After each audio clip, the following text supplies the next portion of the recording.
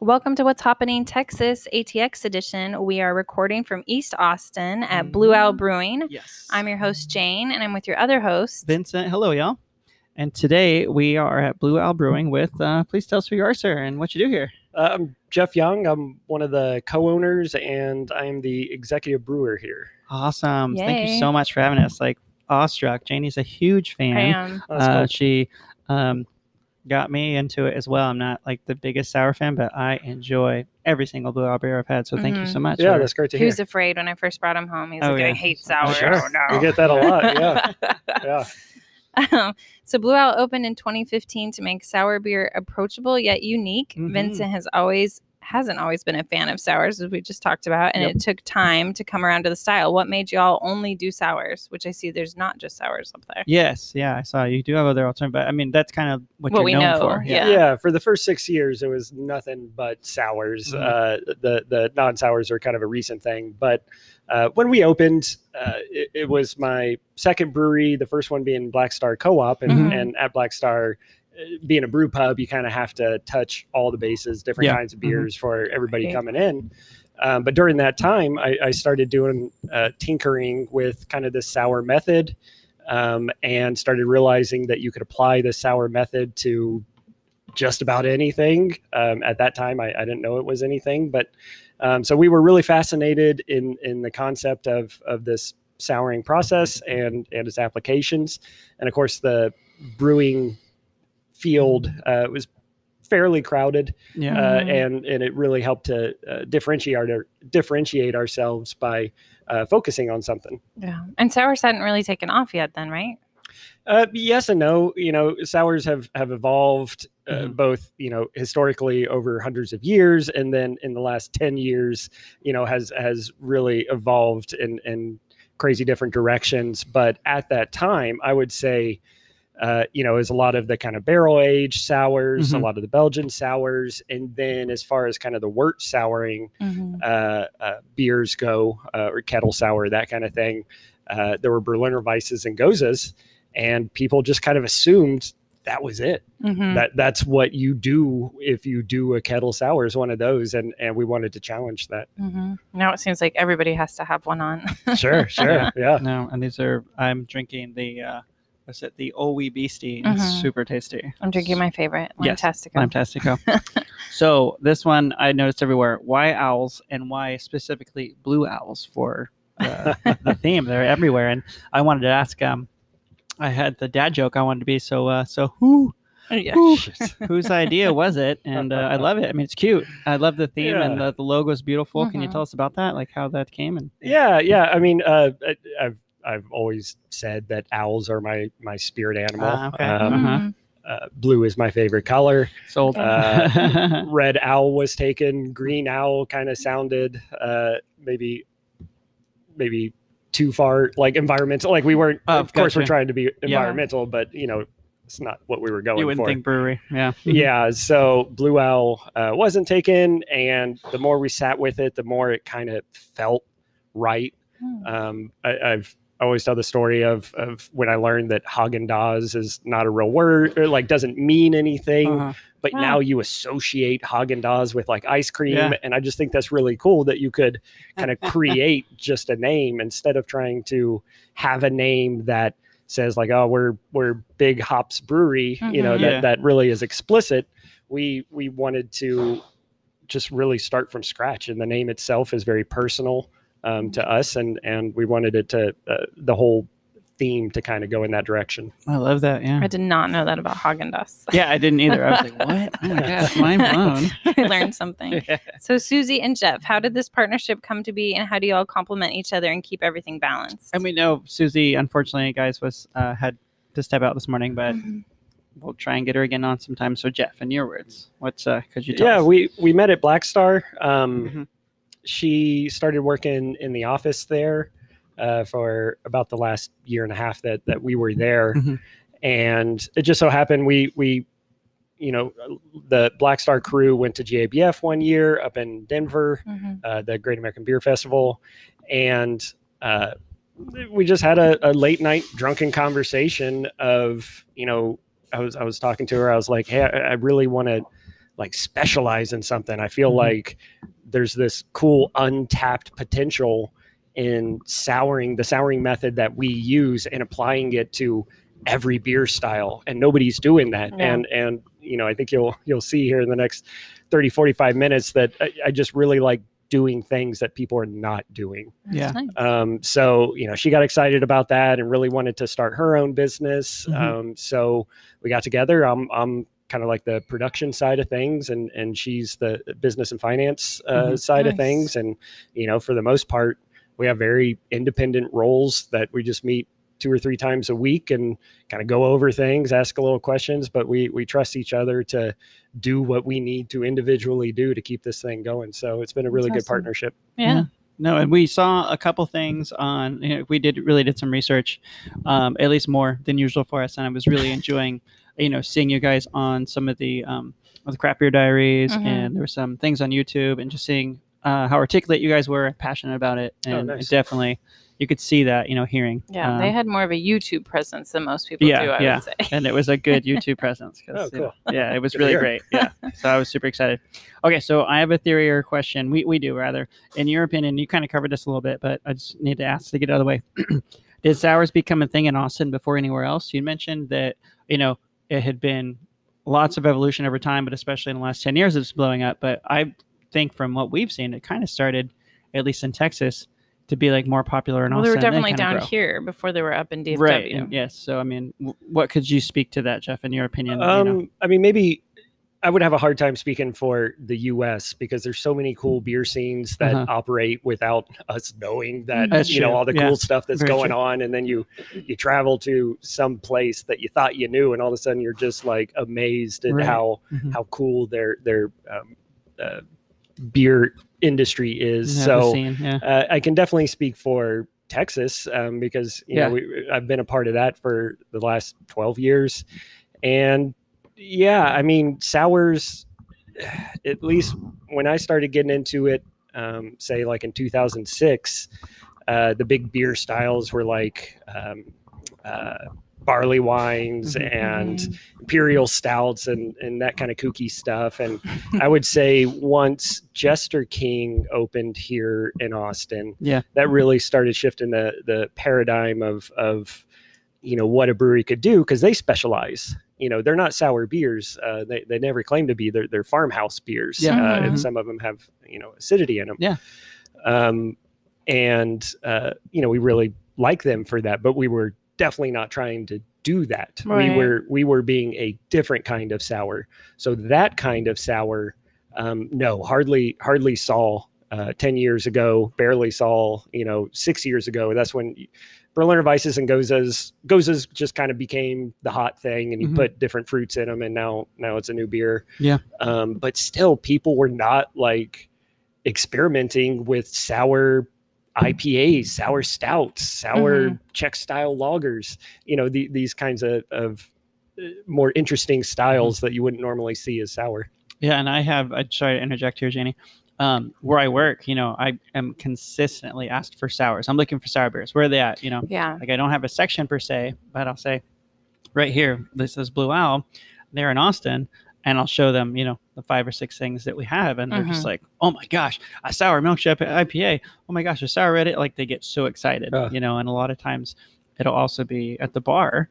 Yeah. And so I'm like, do you want to try it? Oh yeah, I want to try it. And they'll buy like 2 6-packs instead of 1. Like it's just exploding, it seems like, at least from where I see versus coming from DFW, but I really like what you guys have here. The niche you have forged. Well, I would say the last brewery I worked in, there was quite a few, especially women, not to just peg it as women, but they would come in and say, I don't like beer. What do you have? And if I give them a taste of a sour, they're usually like, oh, that's not what I thought beer tasted like. And then that's what they go with. Yeah. Yeah, there's certainly that aspect. And we saw it too. I think it's, fair to say there's a lot of people, female and male, that, kind of weren't into beers or IPAs or that kind of thing. And we really, over the first few years, had to really educate folks coming in as well. We were learning as we were educating. We're not like, open up, we're the masters and, They're like and trying to teach one everybody. lesson ahead of the class. Yeah. Yeah, exactly.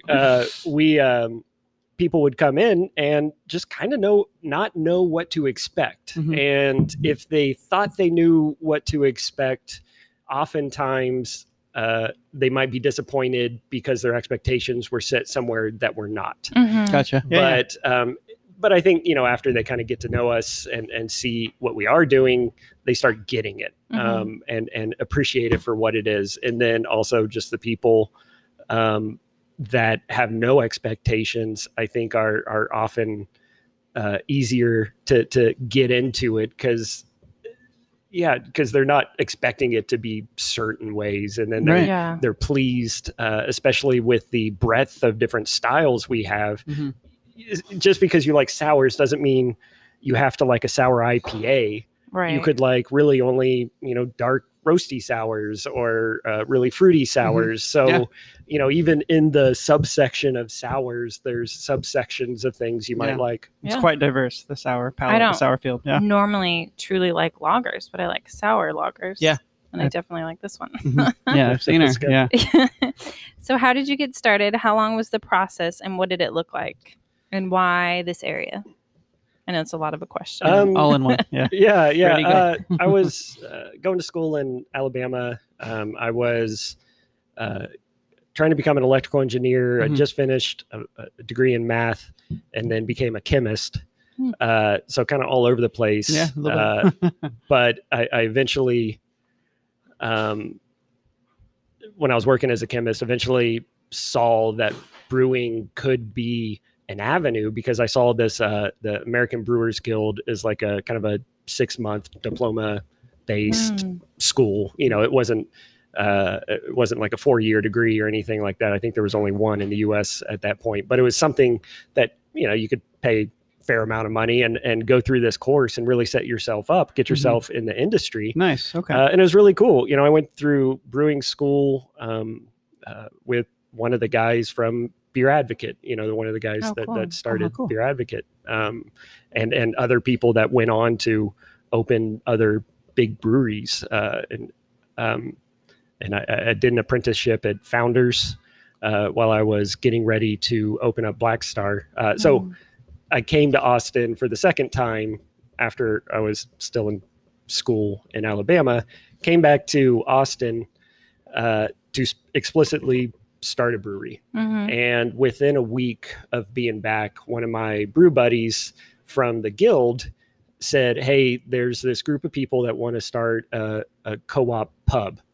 I'm like, Oh, okay, cool. cool. Let's go check Yeah, that out. right. So we went to this first meeting of Black Star Co-op, and it was in just kind of a field, and we all had lawn chairs in a circle, and went around, introduced ourselves, and said, "I'm Jeff, and I would like to make this a brew pub instead of just a Nice. pub." Mhm. And then 4 years later, we opened Black Star. Oh, Nice. cool. That's cool. So I did want to ask because I'm looking at the questions, Janie. I don't think we asked.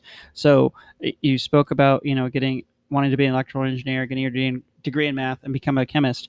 Where did you start your interest in beer? I don't think we asked it all in here. Like what got you into beer in general, and then brewing in general?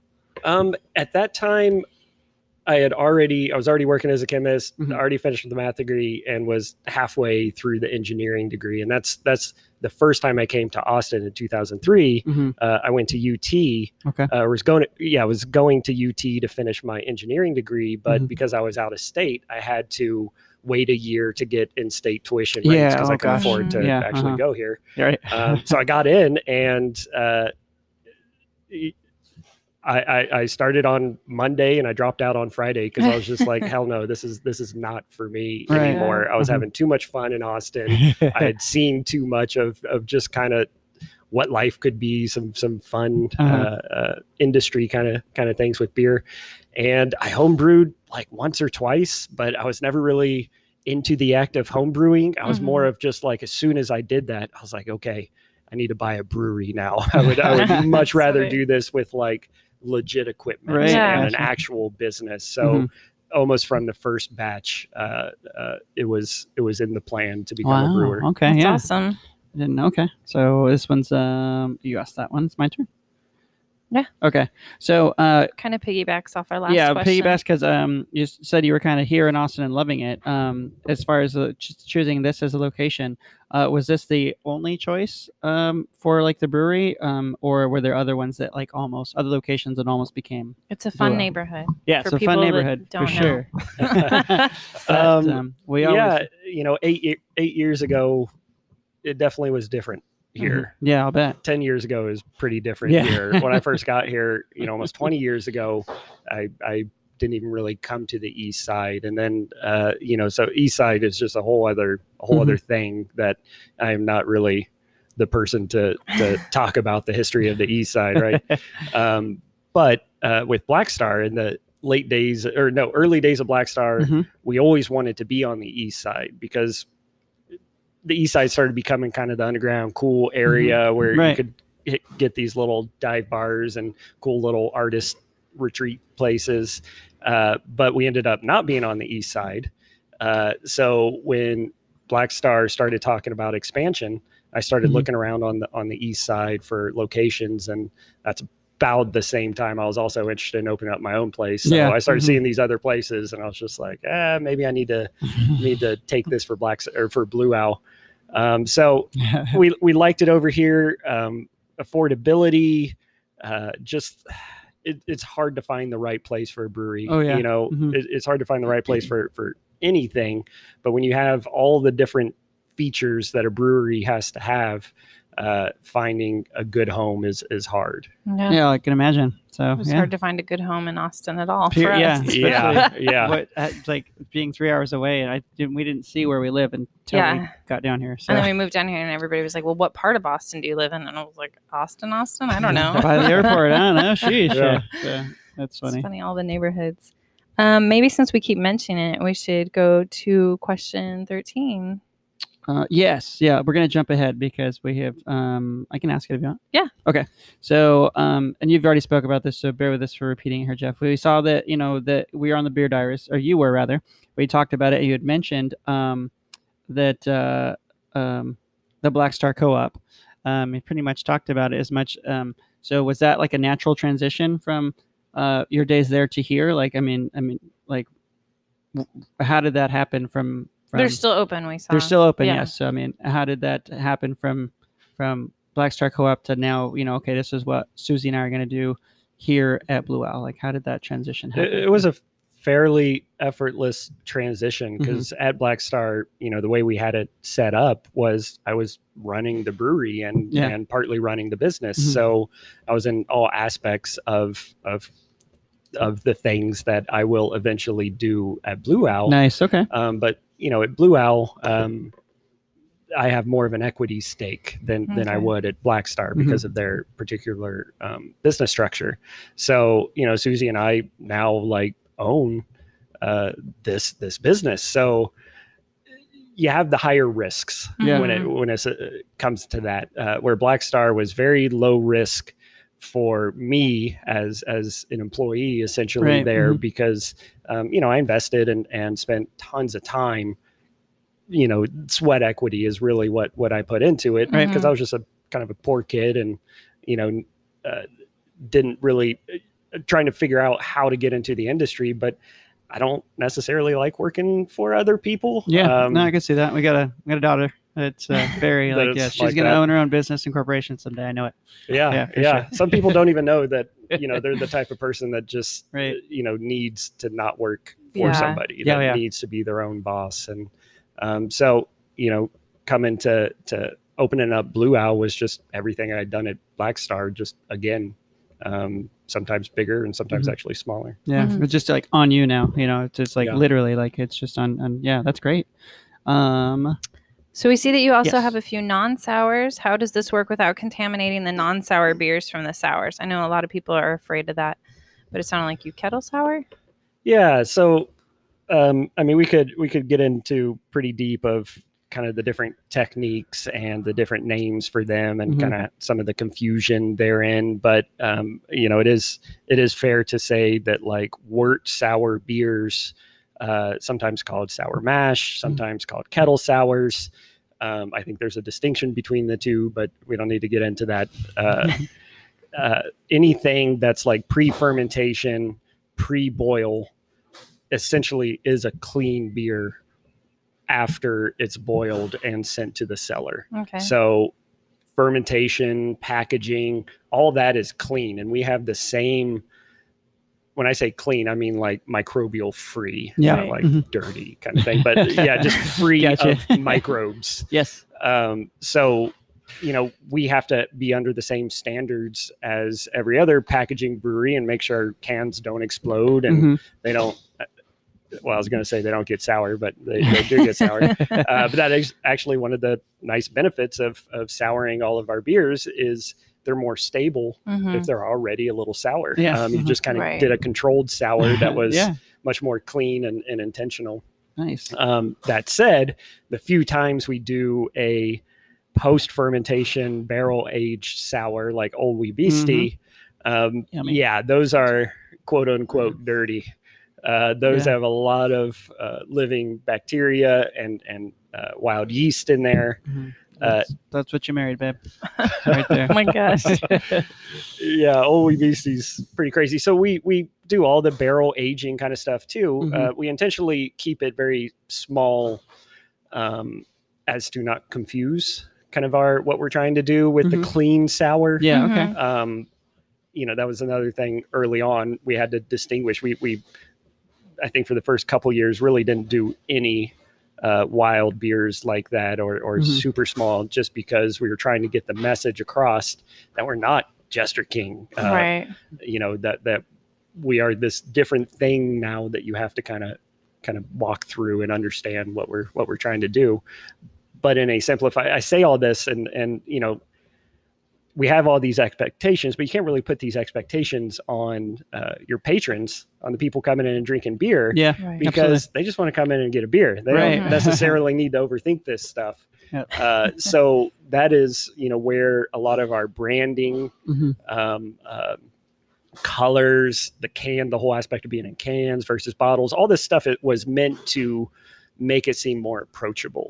So the first thing that we want to be is like welcoming and approachable. So we don't have to get in too deep about, is this clean or not clean? Is this barrel aged? Like just enjoy the beer. Right. Yeah. And then we can get into all that kind of stuff Yeah, if do that you later. want to. Yeah. I like that. So I have a couple of minutes, but I did want to ask about, as far as souring, you said there was different methods for souring. Do you use the Sour souring VCA? yeast, sour Is that what you're VCA, doing? or is it? I haven't yet. Haven't yet, okay. I've I know folks have dabbled with it and I've kind of poked my head in there. It's cool, but it's kind of a different beast entirely, and has different considerations, but it's just another tool in the toolbox for trying to achieve some ultimate goal of acidity in your beer. I was just curious, with having, We have a brewery that's very passionate about it. worried about contamination and whatnot. So, they use that. They don't settle kettle sour at all. They only use that yeast up in Dallas. So I was just curious about it, especially, being Blue Owl, the sour brewery. So, but Do you want to ask the next one and we'll take a break? yes, real quick. So, Tiger's Blood released last week. Super excited about it. We are almost done with our 6-pack at home. We've heard it's a big deal. How did this come about? And is this beer as fun to make as it is promote and sell it? Like I see over there that it's the greatest sour on earth. So, what is the celebration day like? I saw it was huge. So, I mean, we really made it for the first time last year, I think. Oh, wow. No, I take that back. We 2 years ago we Okay. did a small collaboration. Uh-huh. I didn't be before that. I can't remember with COVID. pandemic times. We did some collaboration with Easy Tiger, Oh, okay. Okay. where we made this. I think it was just like one or two barrels, a small batch, where we chopped up a bunch of watermelons and strawberries and shaved coconuts and did this like really small scale thing that took forever, and it came out and it was pretty good, and it was kind of weird but pretty good in general, but liked well enough that the next year I was like, well, let's do this in earnest on our big scale and do it like we do the other beers. And we just did it and it came out great, and then we liked it, but we didn't really think people were going to take to it the way they did. We expected people to like it. It's sour beer. But it just kind of ran. And I think even up till the past few months, we didn't really know how popular it was, because people started telling us from the industry that they have people asking all the time when they're going to get Tiger's Blood at like Witchcraft or something like that. When's Tiger's Blood coming out? So we started getting that here. When's Tiger Blood coming out? When's Tiger's Blood coming out? And we're like, whoa, we're going to make it in the summertime. Yeah. So we kind of prepared for it to be popular and just made it exactly the same. We were just like, whatever we did last year, let's do it again. Yeah. Nice. So that's it. It's a beautiful can. Yeah, too. Beautiful can, gorgeous design, and I love it. So congratulations on the success of that beer. That's awesome. Looking forward to it again. But we'll take a break. Actually, don't have to use the restroom. This was just a time thing. So we'll be back more with Jeff from Blue Owl, guys. Cheers. Yes, cheers.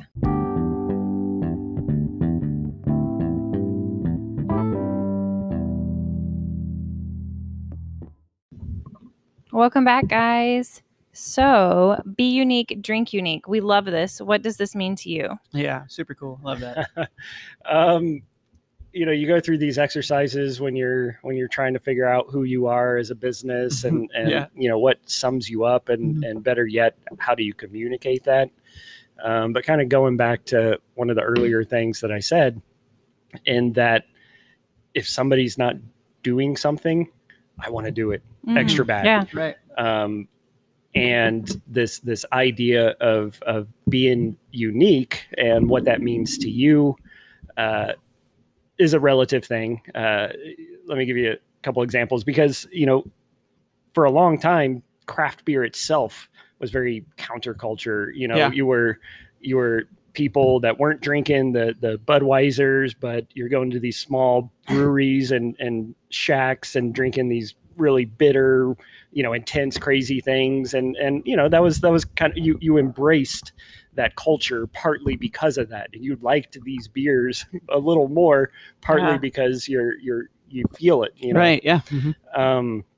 Well, then what do you do when craft beer itself becomes almost ubiquitous and everybody is into it in their own way? Well, for me, it kind of drives me crazy because I still want to be different. Yeah. So I was like, well, how can we be different? Well, let's take one specific thing, essentially like a niche of a niche, and focus on that. So like that. Yeah, it's always our idea to try to do something a little different. It's just because who we are. We're not doing it for business purposes. We are that, and we do this as a business. And the way we kind of carry that through, and the way we try to market and communicate to other people, is we want to be a place where people come and create, experiment, play games. This isn't a place necessarily just to come and drink a beer. It's a place to come and do some cool shit, build a ukulele, I saw that. Come to our Tiger's Blood release where we have a bunch of carnival games and things like that. Like, we want people to be creative. Austin is super creative. Absolutely. Yeah. And I always see that when I go to other places and they're providing you with the opportunity to do something kind of cool and unique, and they embrace that, and I embrace that. And we like finding people that are in the same vein. Yeah. I would say the neighborhood's unique. Yeah. Oh, yeah. We were just like, oh, look at that. That's cool. And you That's have cool. That's super cool plants. Yeah. Lots of cool plants. Yeah. Well, I even see outside in the patio here all the foliage growing. And so it's very welcoming, inviting. I love that. Okay. So it's very fitting that you're drinking the seltzer here. So when we did these questions, that was, I think, last week. So 2 weeks ago now, on June 14th, the Seltzers for Shelters was announced in partnership with Mobile Loaves and Fishes, or MLF. What led y'all to this collaboration, and can you tell us about the cause? And then I'm going to add on top of that, how was the reception? How has it been for the seltzers? And then there was a new one that came out just this past Saturday, right? So can you answer all those 18 questions for me? Yeah. Let me try to sum that up. The seltzers, so independently, from the cause that you were just talking about, we'll get to that in a second. But independently, we're at a time where craft beer started getting into the seltzer game and kind of like a roll your eye, okay, we got to do this kind of thing. And I remember at the time I was at Craft Brewers Conference or JBF or something, and I got a phone call from one of my buddies who used to be my head brewer, David Pasternak, who now owns Rough House Brewing. Oh, okay. If you're familiar with that, Very nice. Yeah. he called me up and he was distraught. He was just like. He had just went to a brewery where they had seltzers on tap, and he was like, "What are we doing anymore?" No. And he was really upset about this. And I was like, "Yeah, man, I don't know." And you know, at the time, I really didn't know. I was still kind of struggling with it myself because it was so early. But basically, ever since then, I have that phone call in the back of my mind every time I make a seltzer. I have Davey say, "What are we even doing?" So every time we make a seltzer, I also send him a 6-pack just so he knows what I'm doing. So funny. So the seltzers kind of came about in a funny way is that, in the eye rolly kind of way to like, okay, we're going to make a seltzer. How hard can it be? We make beer. Seltzers are pretty simplistic comparatively. Well, we screwed up the first 2 batches and had to dump our first 2 batches. Oh, wow. And we were getting something wrong each time, and it was way more challenging than we thought it was going to be. Not that it was more challenging than beer, but it had different challenges than what we were used to. Right. So the fact that we all of a sudden had to slam on the brakes and say, oh shit, how do we do this for real? Yeah. How do we do this well? If we're going to do it, let's not make the ones that we're tasting that are really weird, taste like glue or farts or something. You know, let's do it right.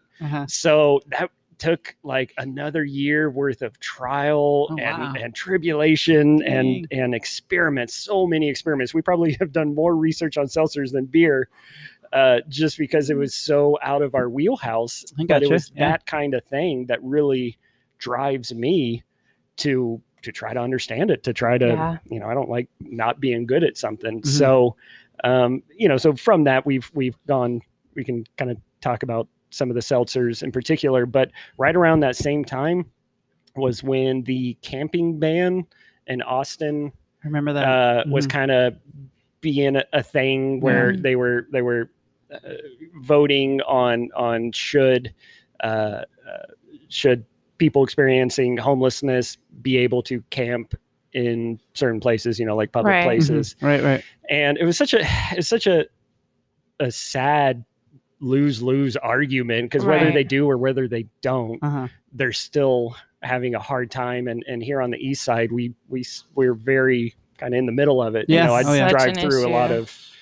a lot of these areas on my way in, and I was just like, regardless of how this goes, we need to actually do something about it. So we were trying to figure out, you know, who in Austin is doing something in the sense of like providing housing and trying to get people off the streets, not arguing about where they should be camping, but what to do with them to get them out of the cycle. And that's where the collaboration came around with Mobile Loaves and the villages out there.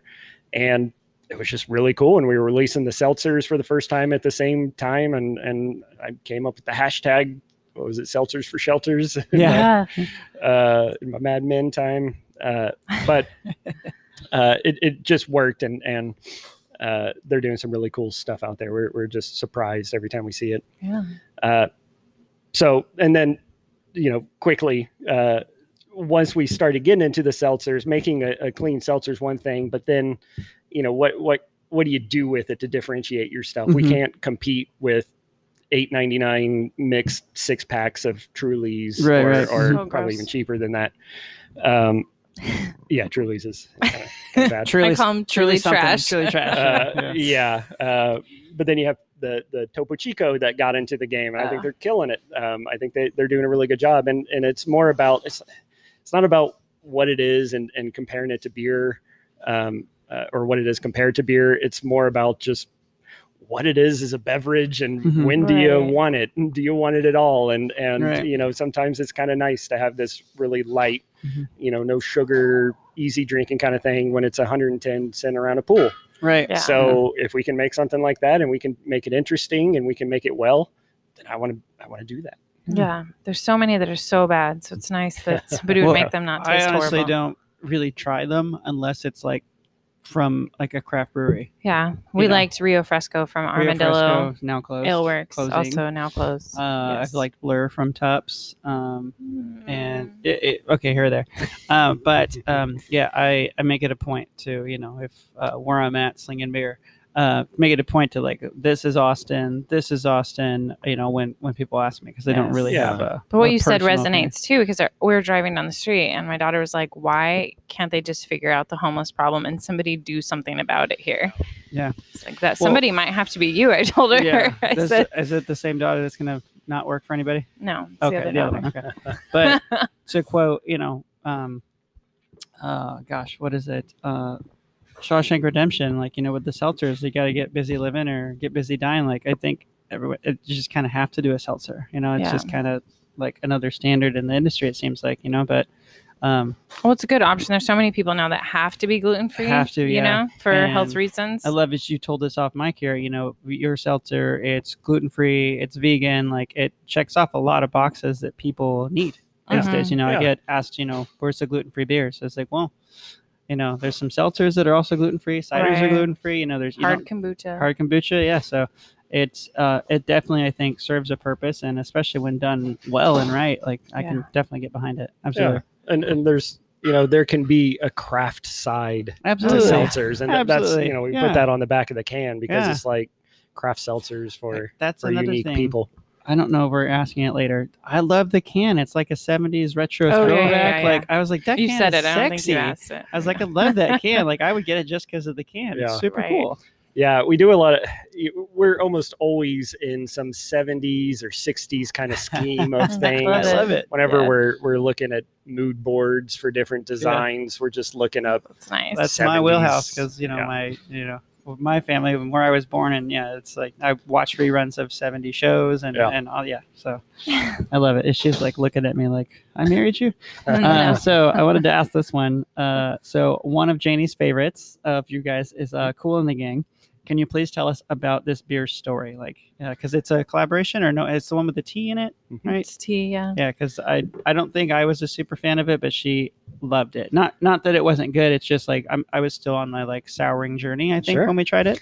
So can you tell us understand, about yeah. this one? Yeah. I was like, more Yeah, for me. that one's kind of a fun, simple story. Mhm. We were doing a collaboration for the first annual East Side Cool Party. Heck yeah. There used to be a corner store over on, is it 6th and Kamal or 6th and Chacon, where Lazarus is now. Okay. Okay, That was yeah, called yeah. the Cool Store. Oh, Oh. okay. But you know, now it's a brewery. But oh man, I kind of forget how the party came around. But I think we just wanted to do some East Side party because there were enough East Side breweries Mhm. at that point Okay. to be Yeah. able to kind of bounce around and see 3 or 4 different breweries Oh, well, how on a cool to see bike or that. scooter or something Yeah. like that. So the whole idea was just try to get people to the East Side and check us all out. So we were doing collaborations, and we picked Lazarus, and I went over there to meet their head brewer, and I didn't really know the guy. His name's Matt Couch, and he's not only like one of the best brewers, and he's well known throughout the nation. Mhm. He used to brew for Victory, and Oh, wow. and just this like super smart guy. But he's also the sweetest guy ever. Like, he's become a friend, you know, Aw. ever since then. I love So that. Okay. we immediately became friends as we were sitting down and we were talking about, you know, what kind of collaboration we're going to do. Mhm. And I was just bringing what I can bring to the table, which is, you know, trying to integrate acidity in a way that we know how, Mhm. depending on the beer style. Mhm. And I think he mentioned he had a really refreshing English mild that had Earl Grey tea. Oh, how And I was neat. like, wow. okay, can I just take that and sour it? So really, you know, most of the credit has to go to him for that first base recipe. But you know, it has 20 pounds of tea per barrel. Oh, wow. No. Sorry, not that much. 2 per barrel. Okay. 60 per 30 barrels. So so we use 60 pounds of loose leaf Earl Grey tea. It's still a lot. It makes Yeah. a huge mess. But you know, but it became worth it. So that was another one where we started out with that small batch, and people Mhm. kind of had it, and people started kind of asking about it, Yeah. asking for it Yeah. again. And Yeah, the yeah, next year we made a little more, and then the next year a little more. Nice. And then eventually it became a seasonal, and then it became a year round. Love it. So cool. yeah, just a really cool recipe to begin with. And the lemon lime, or not the lemon, but kind of the lemonade and iced tea Mhm. effect Mhm. is just something that people understand. Yeah. And if we can do that with our acidity, so that's something we often do is how can we apply our acidity to something people understand? And one of the easiest ways is also often fruit. Mhm. People understand fruit have acidity Right. Yes, in it yeah, most absolutely. of the time, Mhm. especially like citric food. So whenever we can combine acidity with some of those characteristics like lime and lime tastico, people get it. Mhm. So in contrast to when we use it as kind of a contrasting flavor. Yeah. Anyway, I don't need to Fantastic. keep going That on. keg blew the other day at work. Everyone was so sad, especially I know me. it's so good. It's so good. I know. It's very, very drinkable. And the can too. It's like beautiful green can with the blue owl. It's, just It's my awesome. favorite can. That Yeah, one I out love of that all can. of them, I Super think it's love just it. beautiful. Well, it's similar to my next question. What are your favorite Blue Owl beers or seltzers currently, and why? Oh yes. It is a good question. And it doesn't have to be like 2. It'd be like top 5, top 3 type thing. You know? Sure. Yeah, Lime Tastico, I want to put up there, but Yeah. the one at the top, and this was one that Very nice. I even wanted to not like, Really? is Tiki Hop Totem. Oh, we love that one. Yeah. So Tiki Hop Totem, we started hearing buzzwords about milkshake IPAs, and I was like, okay, roll your eyes kind of thing. Yeah.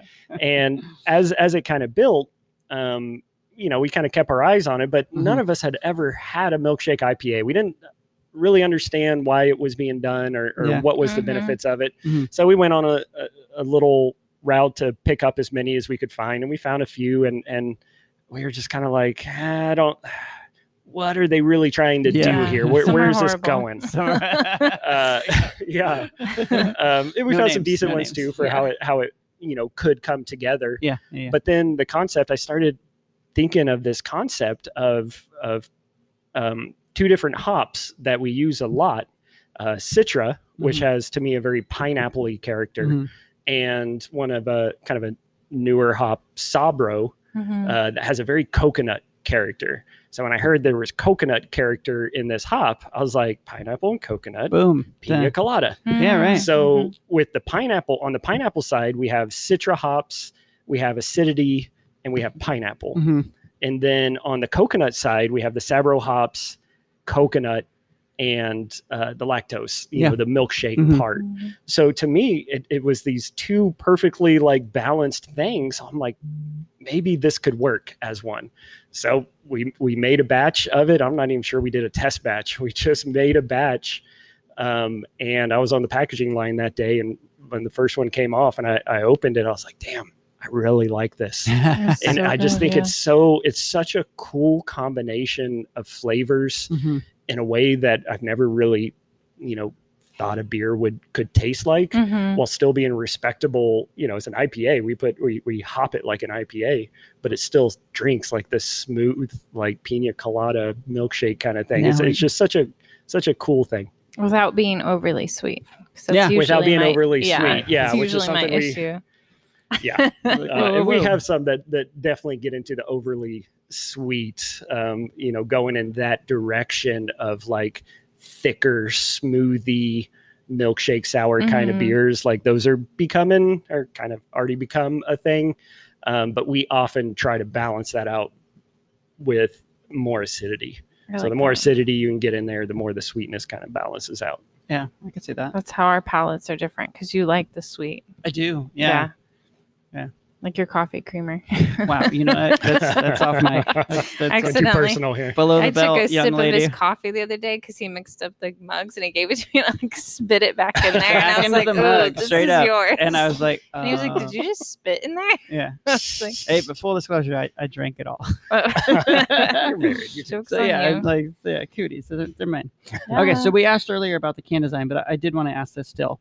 Who does the can designs? They're beautiful. The seltzers remind us of a 70s throwback, like we said.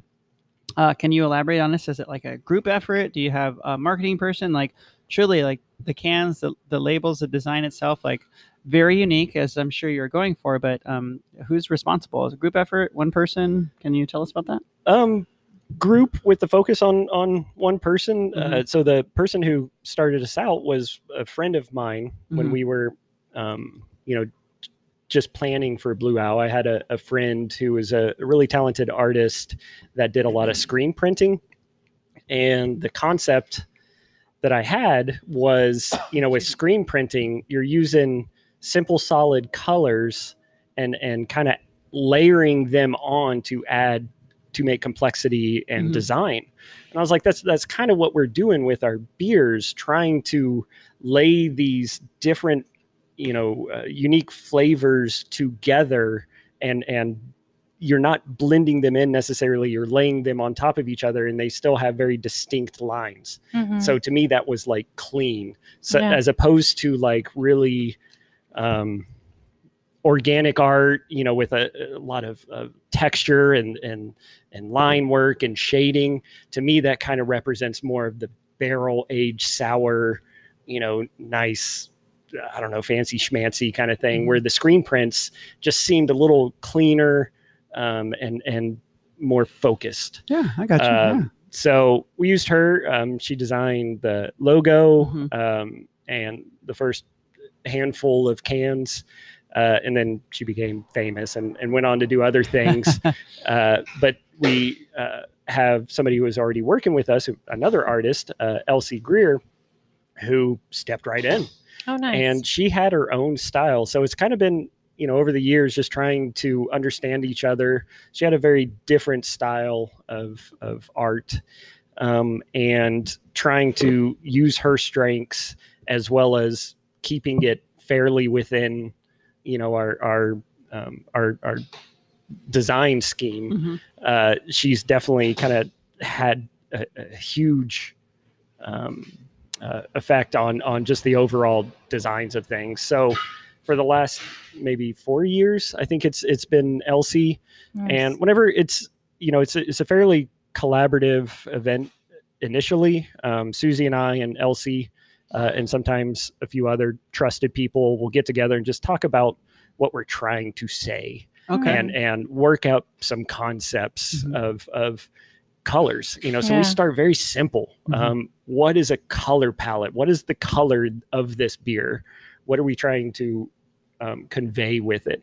And once we have a palette for it, we'll start talking about, what kind of patterns might describe it. Yeah. What kind of imagery is going to best describe it. So we still try to keep everything fairly simple and fairly kind of almost screen printy, like solid lines kind of thing. And that's, I would say as we do more and more beers, as to not repeat ourselves, we have to get a little more out there and a little more out there. The Tiger's Blood can is a good example of when we totally bucked the kind of overall design that we do, and we didn't have a clear like pattern at the bottom, but it became its own thing.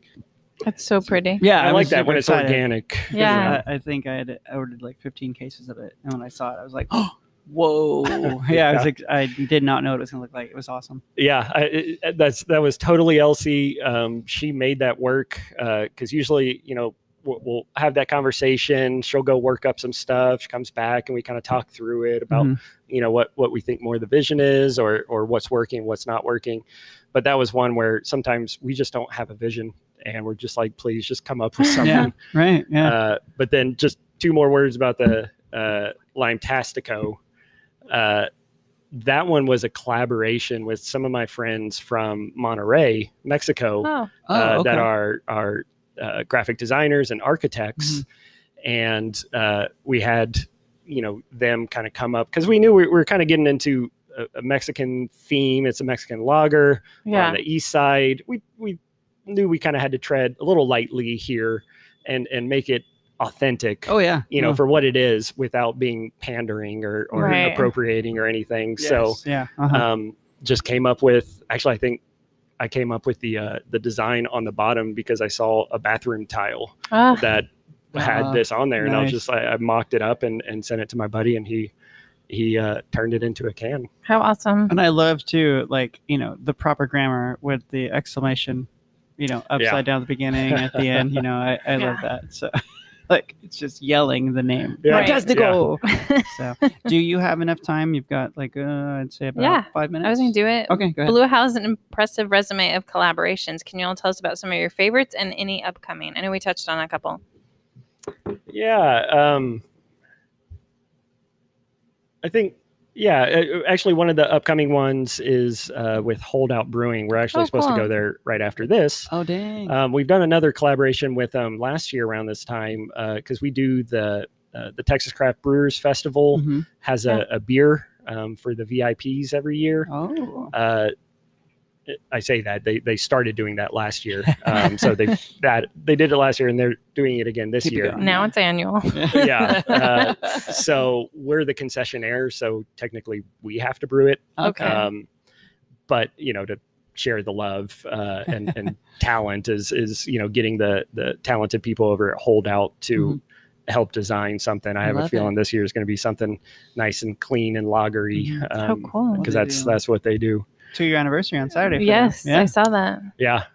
That's Yeah, awesome. they're great. I like working with them. Mhm. The fact that I met Matt Couch, my good buddy, during that collaboration Nice.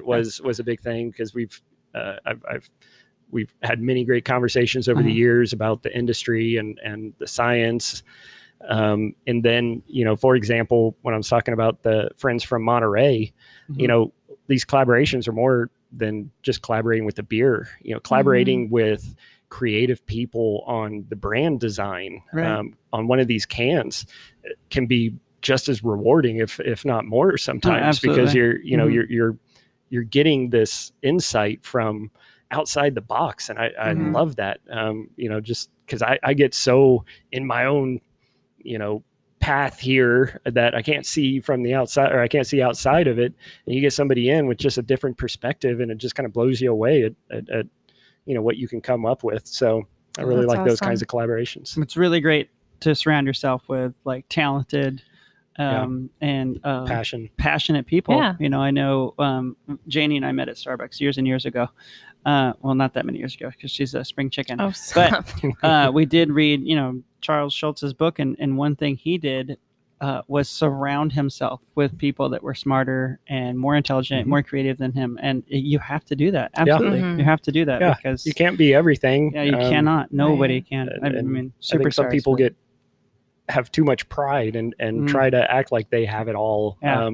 I know what I'm good at and I know what I'm bad at, and I'm Mhm. going to find somebody who's good at what I'm bad at. Yeah. That's good. I need a lot of Um, people to help with what I'm bad at, but yeah, no, it's definitely, a huge thing to Yeah. do that. It's impressive that, you have that acumen and not everybody has that. So, Right. Yeah. but we should definitely take a break. Okay. We'll come back and then we, more with Jeff from Blue Owl, guys. Cheers. Cheers.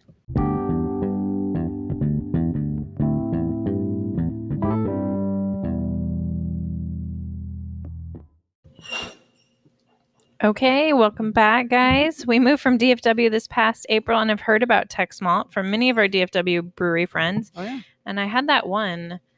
What was it? The Bake Sale beer? Yes. Liquid yes, Bake Sale? that was Right. Tex Malt collab, right? Yeah. How did this relationship start and continue for the Smash Smash Sour Tex Oz IPA? The beer was released last month. Is it still around? Yeah, you already told us off mic, but we could tell our viewers and our listeners. Not around.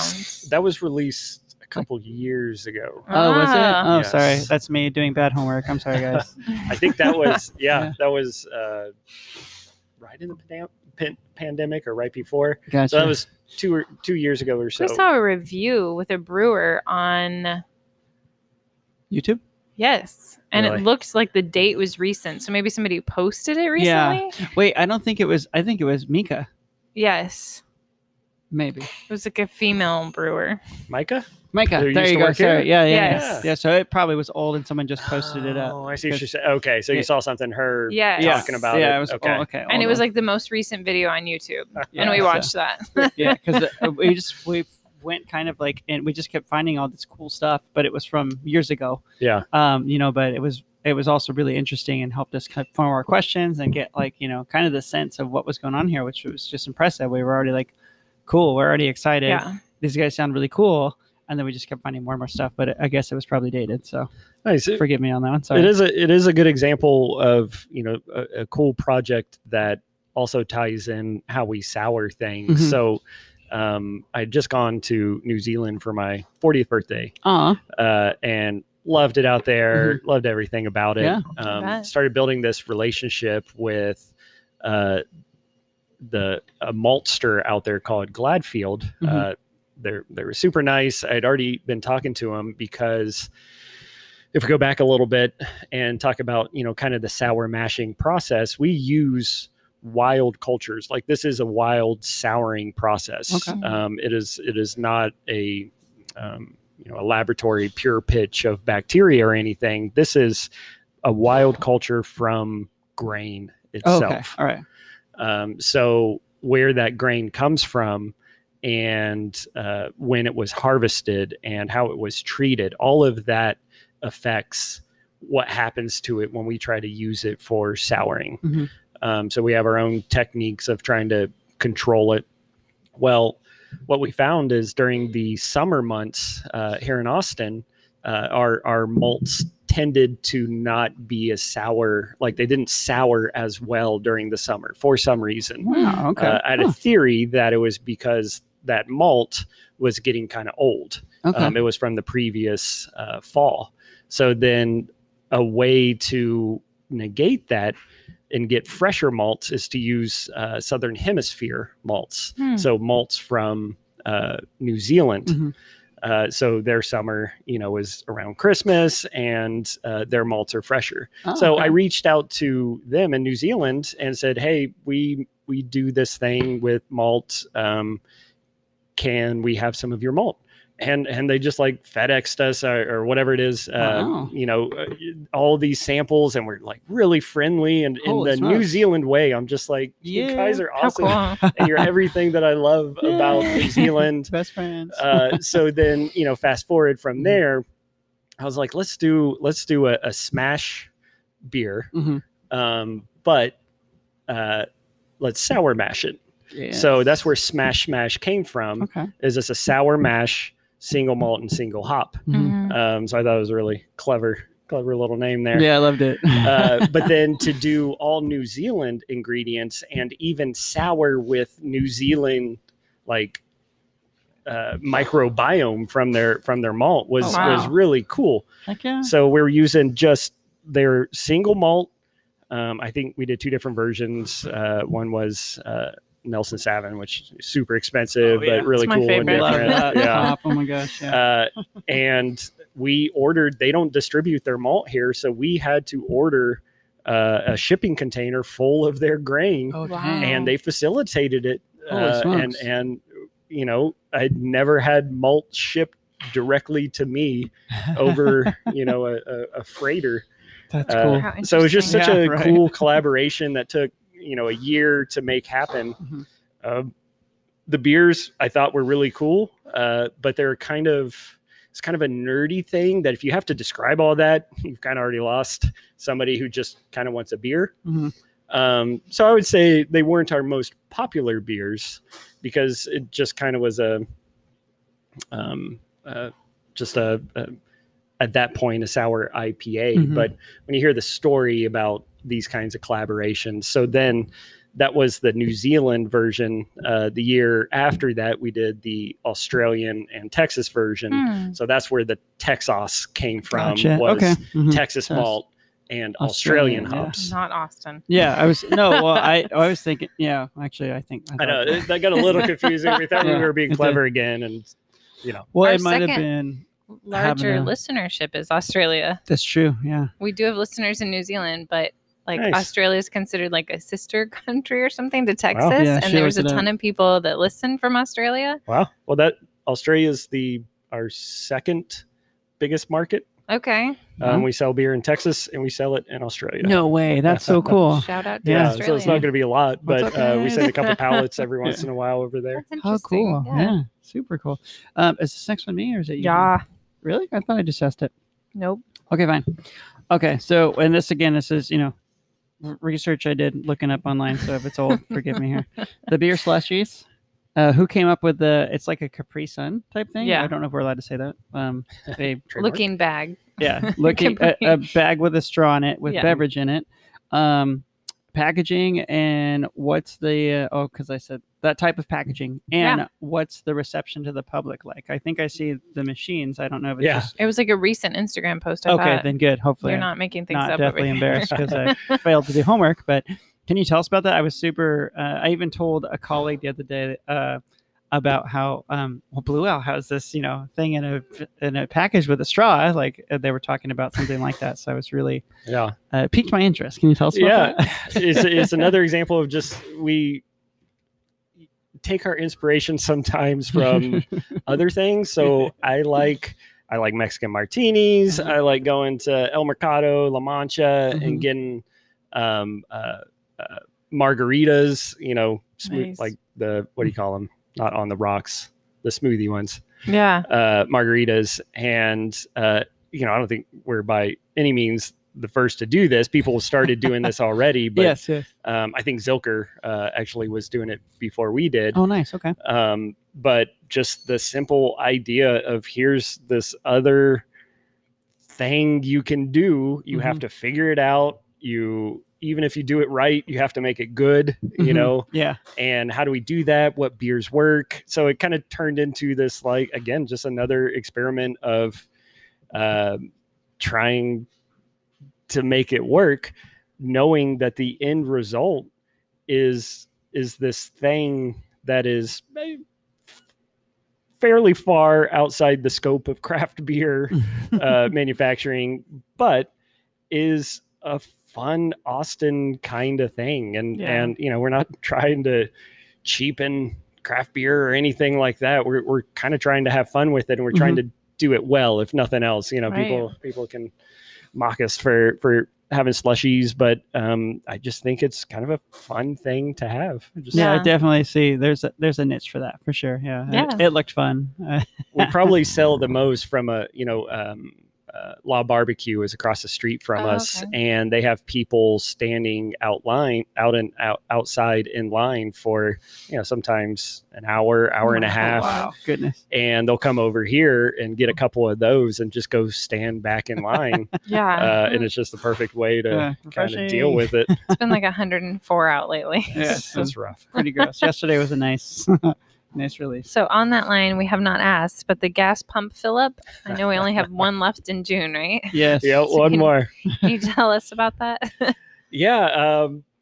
Okay. Another example of just trying to create something and make something that you wouldn't necessarily think of. I was going down the street. There's a gas station just down the street called East First. They have a great beer selection. Sam behind the Oh. bar is a super, super cool guy. I Oh, love wow. him. Anyway, I parked up there and I saw in their kind of back area an old gas pump that looked probably from the 80s. Yes. I don't know. I'm not an expert, but it looked, kind of has the ET head, it's almost like a neck with Yep. this Mhm. football kind of shaped head on top.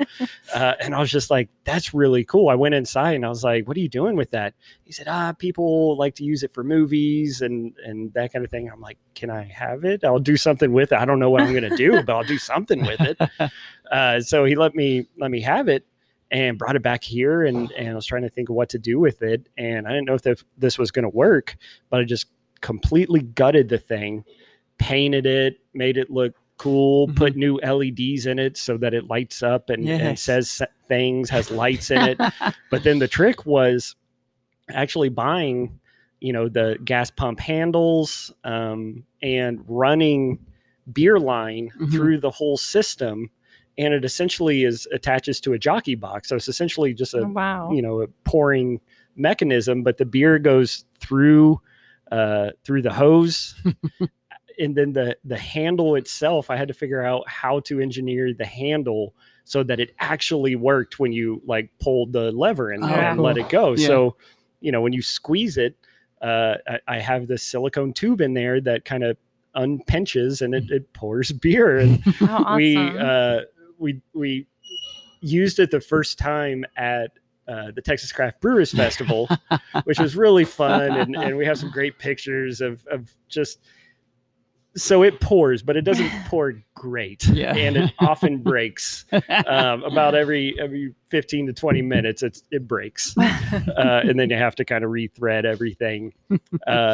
But we figured, fast forward a few years, and I was getting gas a few weeks ago or about 6 weeks ago.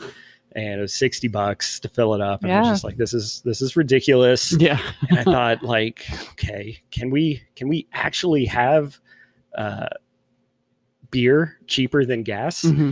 So the fact that beers or gas is so expensive kind of makes it to where we can reasonably have beer cheaper. So I came back to Susie and Elsie and said, can we do a gallon of beer for $3.99 if I pour it out of the faucet, out of the gas pump? And we're just like, yeah, that sounds like a cool, like, kind of marketing thing. Like, we don't make any money on it, but we break even and do something cool for people. I think that experience is I don't know if you can put a price on that experience. So, that's for the consumer. I would love that and love the picture, and I would post it everywhere. That'd be great. Yeah. It was really fun. So the first couple times it worked maybe like 10% of the time. And we pretty much burned through a keg just to pour a growler or two. Oh, no. So it was really rough and kind of embarrassing as I was going along. It just wasn't pouring right. And so after the first two of actually pouring it through, I figured I needed to re-engineer the whole thing, but we continue to do that for the next couple weeks. This week being the last week where we'll have it set up and have the display going saying the price of the beer and everything, and we'll pour from the faucet so we don't waste so much. But the goal is to re-engineer that handle and try to get it pouring normally so that we can have it. It's a really fun thing. It's cool. I saw that. I immediately had to use the restroom when I got here, and I was like, oh, did you see this? And I was like, we already saw it on Instagram. She told me we already talked about it, and I was like, oh man, that might have been a after work night. We had a whole conversation about it at home. I told her, are you sure you're talking to me? But, so wait, that gas station has a bar though? No, it has a good selection of craft beer. Okay. Yeah. Like for the neighborhood, it's kind of the go-to. I thought you were like getting a pint while you were filling up. I was like, this is amazing. I'm going to the wrong gas station. Just bring your own. Yeah. Pretty much. So you jumped on the growler one. Did you want to ask that 19 one there, babe? Or sure. We noticed Blue Owl Instagram is popping with great photos and posts. Who can we thank for the great publicity? That is another Elsie Greer. Okay. It's amazing. Yeah. They're beautiful photos. She does a great job.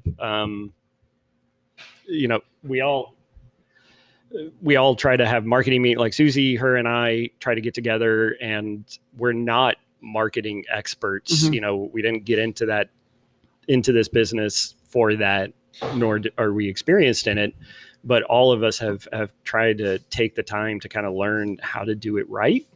And then Elsie has gone above and beyond to just communicate what we're trying to say in a beautiful, like if we feel we have something beautiful to say and we put out this nasty picture of right. something boring or just a glass with beer in it, then it's not communicating that. So Elsie just does a great job of communicating what we're trying to say. Yeah, they're beautiful.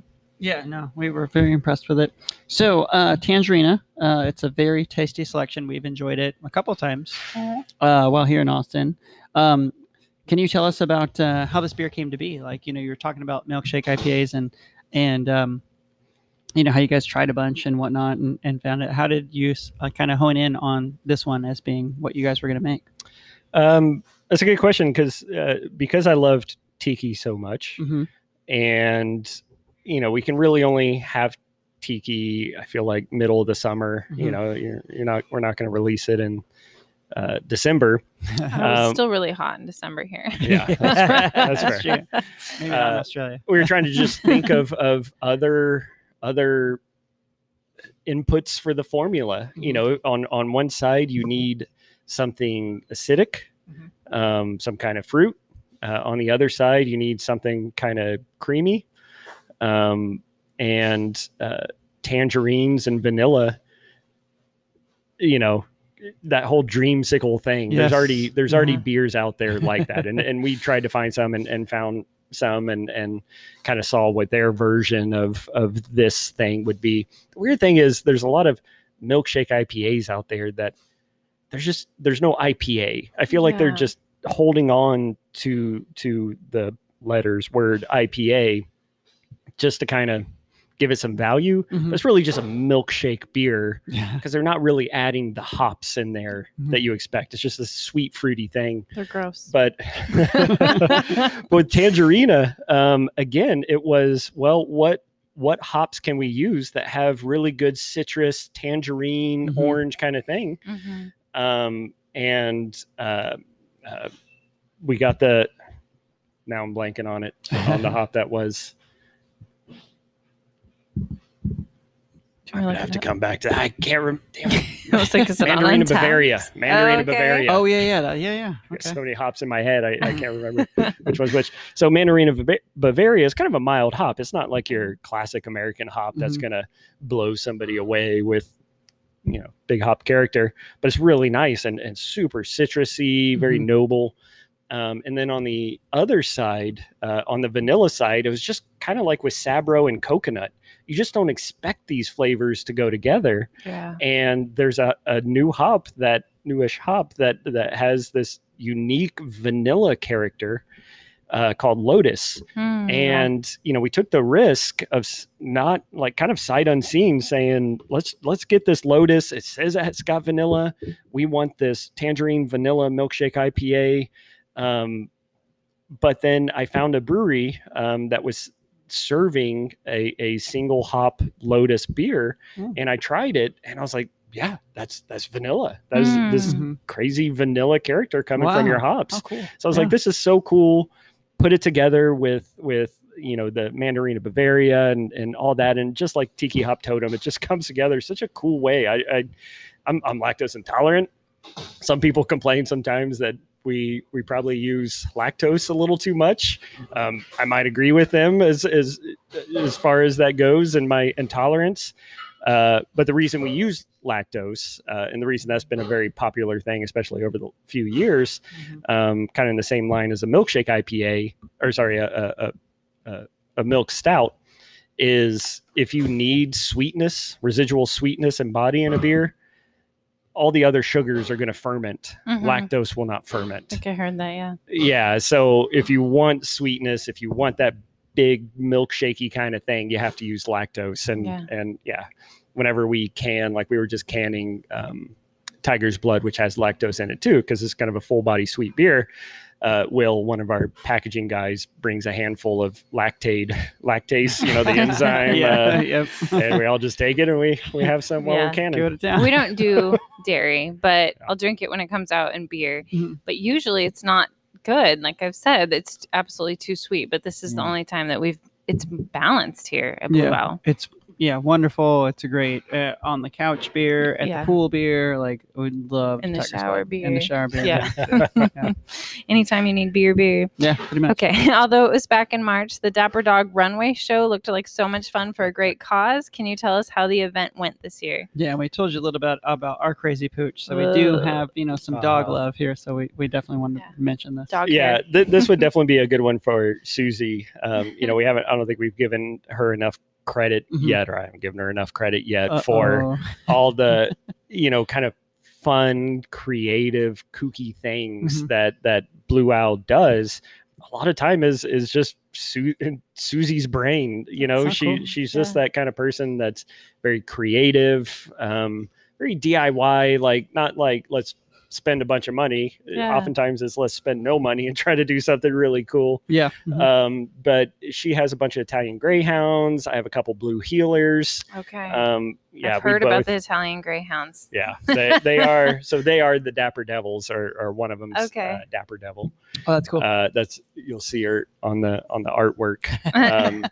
But I don't know the details honestly about the sponsorship, but I was even out of town for the event, but the fact that it went together in the videos that I saw of these dogs walking down the runway with little costumes on, and is pretty good indicator of like what we like and what we're Nice. trying to do. I think we saw that one on YouTube too, Remember right? Or when in just we Instagram. Tried to put flannel pajamas on our dog. He Oh chewed 'em yeah, up. for Christmas we What, put man? flannel pajamas on him, and he just ate them. He chewed them up. He tore them off his body. He was like, "No, thank you." Yeah. That's fair. It's like, Yeah. there you I go. was like, okay, all right. But It was like- it was cold when we did it, though.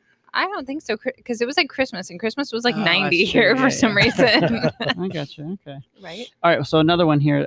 Hopefully, again, it sounds like Susie does some of these events and whatnot. But the local Love Club, it sounds wonderful. I put all caps there, letting the listeners know. Are they still available? I saw the glasses, and I saw. Can you tell us about the Blue Owl feature? About this Blue Owl feature and its reception, and how did the purple glass sell out so fast? Because we tried to buy, and the purple glass is gone. I was like, why is the purple glass gone already? I don't know why the purple one sold so fast. There may be some. Maybe there was like less made or something. I don't know. Yeah, maybe a deficiency in that particular dye, or something upstream that we would not even think about. I love that logo at the bottom. As you're Yeah. drinking, it's just great. Can you tell us about this? Yeah, the local love program really is just trying to. We know that we aren't your average tap room. Mhm. It's harder to come in here and just have a regular beer. Just come in and Mhm. get a beer. We know that. We're trying to do something different than that, and it benefits people trying to come in and having a little more of an experience. But we don't want to turn away the people that do just want to come in and have a beer. So basically, we're just trying anything we can to get folks in the neighborhood or in the city that just want to come by every once in a while and try the new beer. An opportunity, an easy way just to come in and do that. So we have a little bit of a weird setup, but we try to make it work in some of these unique ways. So that's due to the city zoning? Is that how Yeah. that works here? So you have Yeah. to buy a glass and then you get 4 credits? Is that right? Yeah. Okay. Yeah. Some silly loophole that all the breweries used to do, like maybe 6 years ago. Every brewery out there gave you little tokens or something like Yeah. that Mhm. for a glass and 2 tokens or something like that. And we don't have the particular issues they used to have. We have a different issue of we're trying to be a manufacturing brewery in town. We're some of the closest ones closest to downtown, and trying to make use of being like in a neighborhood. But we're not zoned to be a nightclub, which is Right. how the city of Austin sees it, or what you would need to be able to sell beer by the pint. So we adopted interesting. that So a tap model. It's viewed as a nightclub, essentially. If you want to, our tap room, if we just wanted to sell our beer, Mhm. because we're kind of closer to town, we're in a neighborhood, we're not in an industrial park. So Okay. most breweries are in industrial Yeah. parks. I gotcha. Okay. In industrial parks, you can do whatever you want, Got but it. you're in an Okay. industrial park. Yeah. We wanted something a little closer. We thought maybe we could change the zoning, but like I was saying, 8 years ago, this neighborhood was very different. We were seen as outsiders and got ugly, trying to like change anything. So we're just like, okay, we'll back off because we don't need this. Right. So maybe a little sneak peek. We are trying to essentially turn into a proper Okay. brew pub restaurant. And if we serve enough simple foods, Yeah. then we can sell by the pint. Yeah. And we want that. But all of this is just us trying to get through all the Mhm. city stuff. Right. Texas. They make it fun. Yeah, pretty much. So we're about 26 minutes, and we have some meaty questions. So we take a break and come back. Yeah. Okay. Okay. Cheers. We'll do it, guys. Back with Jeff. Cheers. Welcome back, y'all. Are Sorry. you ready? Yes. Sorry, guys. I was hitting the wrong button. So we asked about the Love Club. Love that. I am currently drinking the Apricot Little Boss. It's out and about, and it's very delicious. Can you tell me about this and how how is it different from just the regular Little Boss? Like, what do you do to apricot soup it up? we had apricot to Little Boss. Nice. Like, Like pounds and pounds and pounds, or it is a lot. Yeah. That's the thing is we've had Little Boss since the beginning. Mhm. It's we don't call it a Berliner Weiss kind of Yeah. thing. Okay. It fills that role. We went into this beer trying not to specifically be a Berliner Weiss because, like I said, Berliner Weisses and Gozas were all the rage back when we were opening, and Yeah. we were just trying to be different. Mhm. So we were trying to kind of create something from scratch, but obviously it's very close to a Berliner Weiss style. Anyway, the cool thing about Little Boss is it really illustrates the flavor of our sour. Mhm. Like it's kind of the Pilsner of sour beers. Oh, I love a that. Berliner Weiss Yeah. Mhm. is something that shows, what does your sour taste like? How clean can you make it? Nothing to hide behind. Yeah. It's really tasty. It's super approachable. Very much so. Like a Yeah. gateway sour. And that would be me. I need that gateway sour, and it's really delicious. Tastes like candy. Sour candy. Yes. Yeah. Yeah. So Little Boss itself is fairly simple. I always think of it as kind of like a lemon sourdough kind of thing because it has a little bit of a Sounds really doughiness yummy, to yeah. it. The sourness makes it a little lemony. Yeah. And I think we just kind of got to the point where we wanted to do something a little bit different with it. Because oftentimes when we're doing these modified beers with a bunch of different spices and fruits and things, we're sometimes making it pretty complicated, maybe sometimes overcomplicating it. But this Little Boss series that we're going through now, we're trying to keep it simple. So this Nice. really Okay. is just as much apricot as we can afford to put in Little Boss. Because like you said, it's the same SKU at Whole Foods in that we make the same amount or we sell it for the same amount. Yeah. But fruit is expensive now. Yeah. Mhm. Everything is. Yeah. Everything. Yeah. Yeah. So I am waiting to see prices go up on some things, but yeah, it is helpful from that aspect. Like you said, having that same, unified number there, so you can just continually bring it in and swap in. I was and out. wondering if we'll see a pumpkin Little Boss. Oh, dang. Man, we throw around the pumpkin word, every year around a certain time, and we haven't fully gone into it yet, but don't she be, just don't wants be surprised. to know. She wants to know when you guys will be gourd to go with it. Oh You know my what I mean? god! I was Yeah. just waiting with those. I Thank you. had it lined up when you said it. Absolutely. So, but I did want to ask before we move on. Yeah. How did the name Little Boss for it come to be?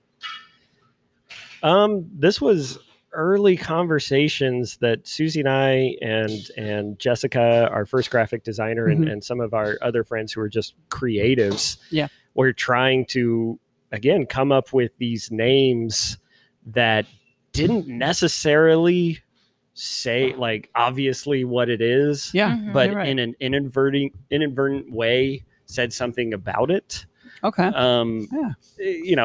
Going down the Haagen-Dazs and Blue Owl kind of thing. It's Yes. it's like we're trying to say something, and sometimes it has no real connection, but we're going to establish a connection, or we're going to allude to things. And the whole point behind this beer was that it's a small beer. So, in the industry, we use the word small to mean low alcohol. Right. So this small beer, 3.2 or 3.8, something like that, really light, but still has a lot of flavor. Because that's when absolutely, people think like, light alcohol, it's like a light lager or something Right, like that. Yes. American lager.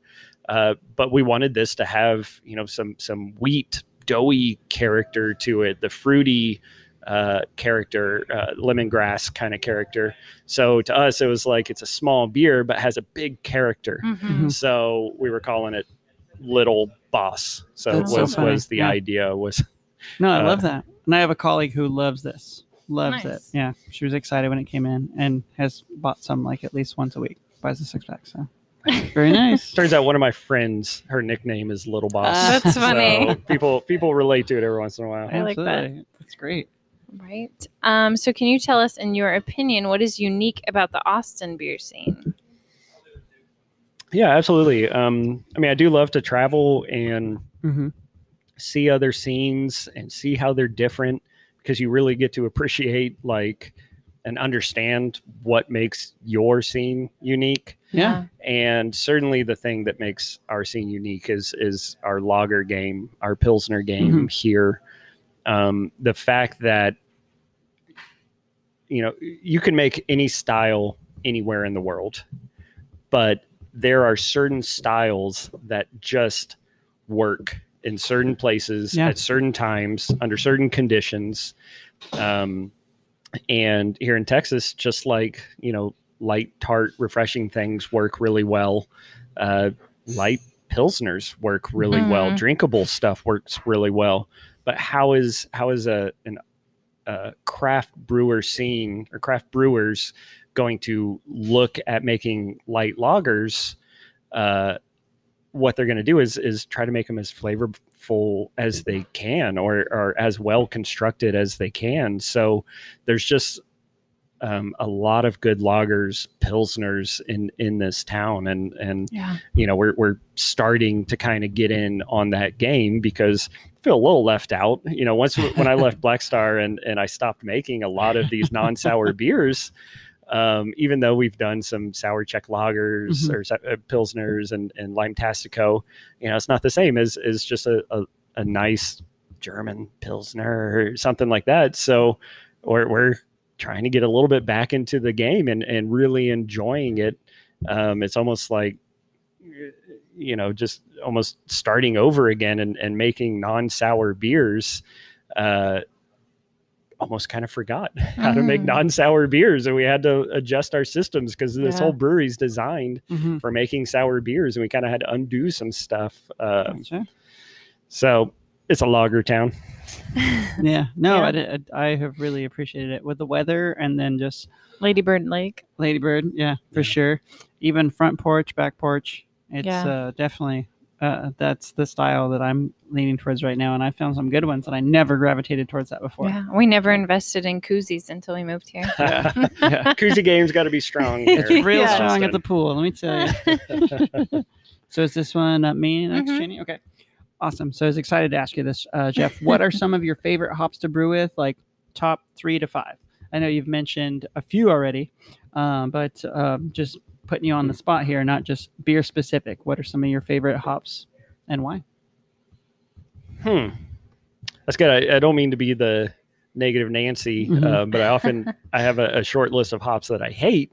Usually all the other ones are ones that I work with, because all the other ones I feel like are they have their purpose. I don't particularly like love or hate them. I'm just like, this one is made for this. This one is for this. Utilitarian. And this one don't ever touch because I hate it. Mosaic, top of the list. For hate? Oh, wow. I can't stand it. Okay. I know it kind of rose to power and was a big deal. And every time it was just like a oniony, weird flavor that I just couldn't get past. Especially for souring, I would think. It's just not, so it's not in that wheelhouse, I would it. think. Yeah, for sure. It's totally different. Yeah, I see that. Yeah, well, you bring up a good point. For souring, we certainly do see certain hops that kind of work in different ways. So, the hops that do have obvious like citrus components work really well with the acid.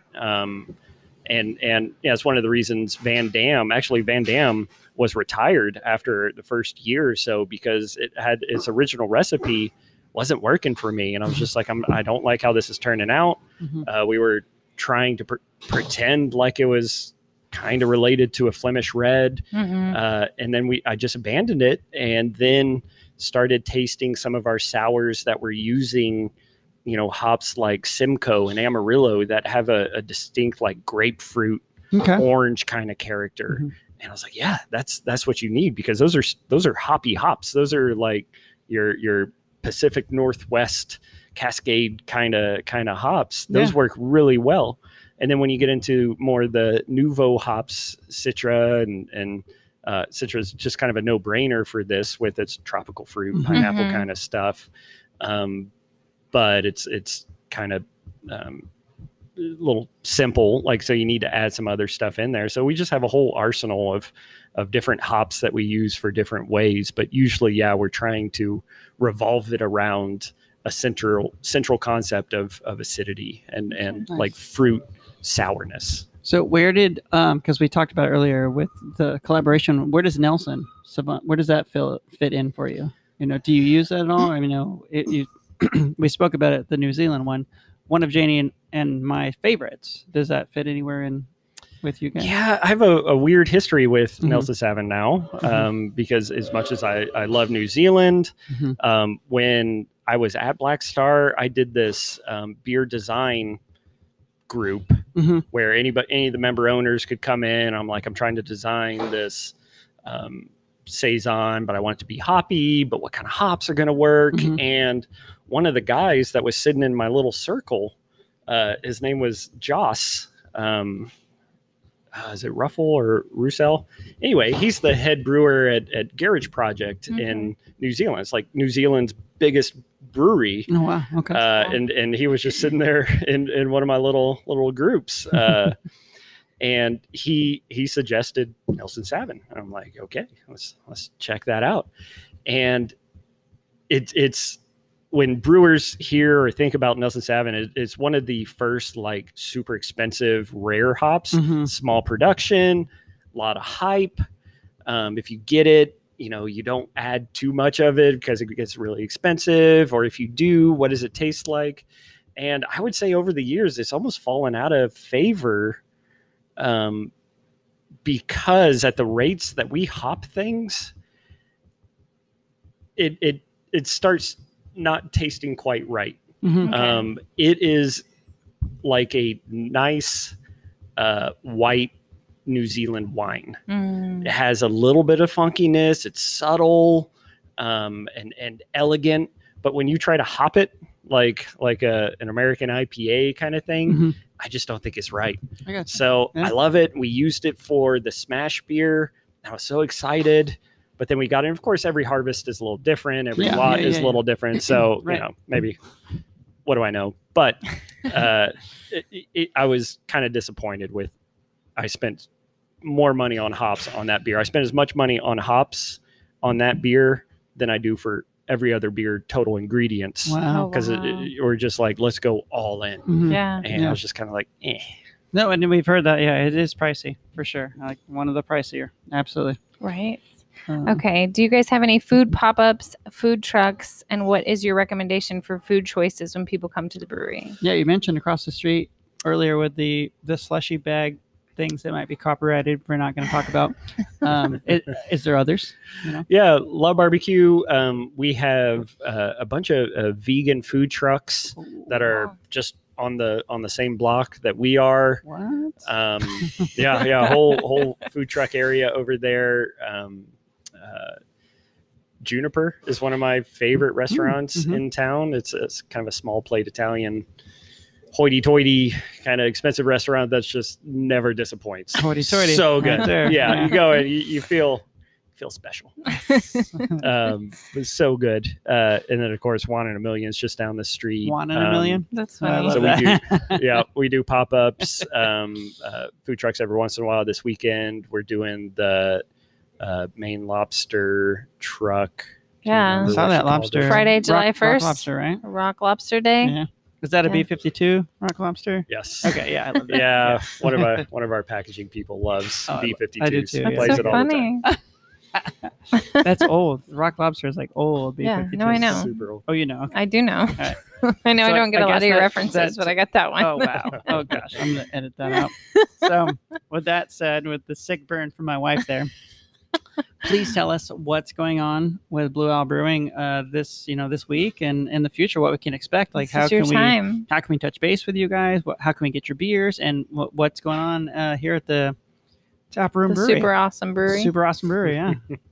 Yeah, I think one of the best things for us right now is for people to come to the brewery so that we can reconnect, so that you can get the experience that we're trying to create with our beers.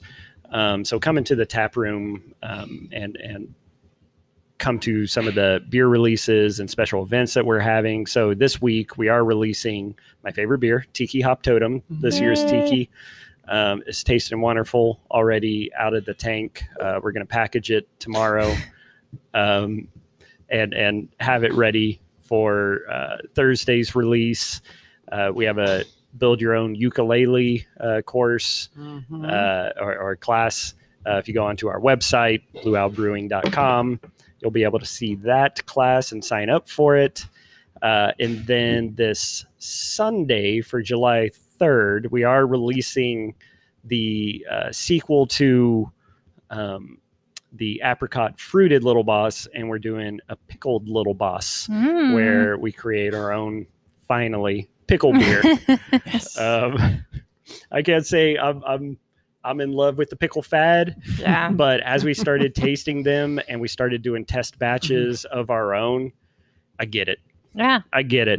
It is really unique and special, so we tried all different kinds of dill and cucumbers and coriander and salt and vinegar, all this stuff. And when you put it together, there's just something special about it. But that's also sitting in the tank, and we're going to try to get that ready for Sunday's kind of like pre-4th of July how party. Cool. Right? Perfect weather for pickle beer. Yeah, and then just in case people don't know how to look stuff up online, what are the hours then on Sunday to expect that, to come down for the weekend? I think I see him from here 12 to 8. That sounds about right. Yeah. Yeah. I had to look, right after church, guys. Friday through Saturdays, 12 to 10. Wednesday through Thursdays, 3 to 10. Yes. Well, there's some people that don't, I was just reading them backwards off the door. You're amazing. 10 to 3. And yeah, but they should definitely check Instagram because it's beautiful. For sure. Yeah. And then, as Jeff's saying, this is, excuse me. So Tiki Hop Totem is going to drop on the 29th. You guys should hear this episode on the 30th. So you're a day late and need to come to Blue Owl, guys, and check it out for sure. Right. And then the last gas pump fill up, right? Gas is also growler Thursday. On Thursday. Yeah. That's last time you can get a gallon of beer. Because somebody thought, because they saw that we were doing, growlers. Yeah. And growlers are usually a half gallon. Yeah, they're 64, not 128. We're selling those for $2. So, the whole point is a gallon for we might have to dig out our growlers, babe. We might have to unpack some boxes and bring some growlers. And in case you don't have any, they sell beautiful ones. They do. Yeah. They're gorgeous here, guys. They're wonderful. Lots of merchandise, T-shirts, stickers, tin tackers for your wall at home, guys. I mean, it's beautiful. You got to check it out. I already see a lot of things that we will come back and get for sure. But thank you so much. Yeah, Jeff, thank you so much, Susie. Thank you. Missed you, but glad that we could talk, and hopefully we meet soon. So, guys, come visit Blue Owl very soon, guys. Definitely. Cheers from what's happening.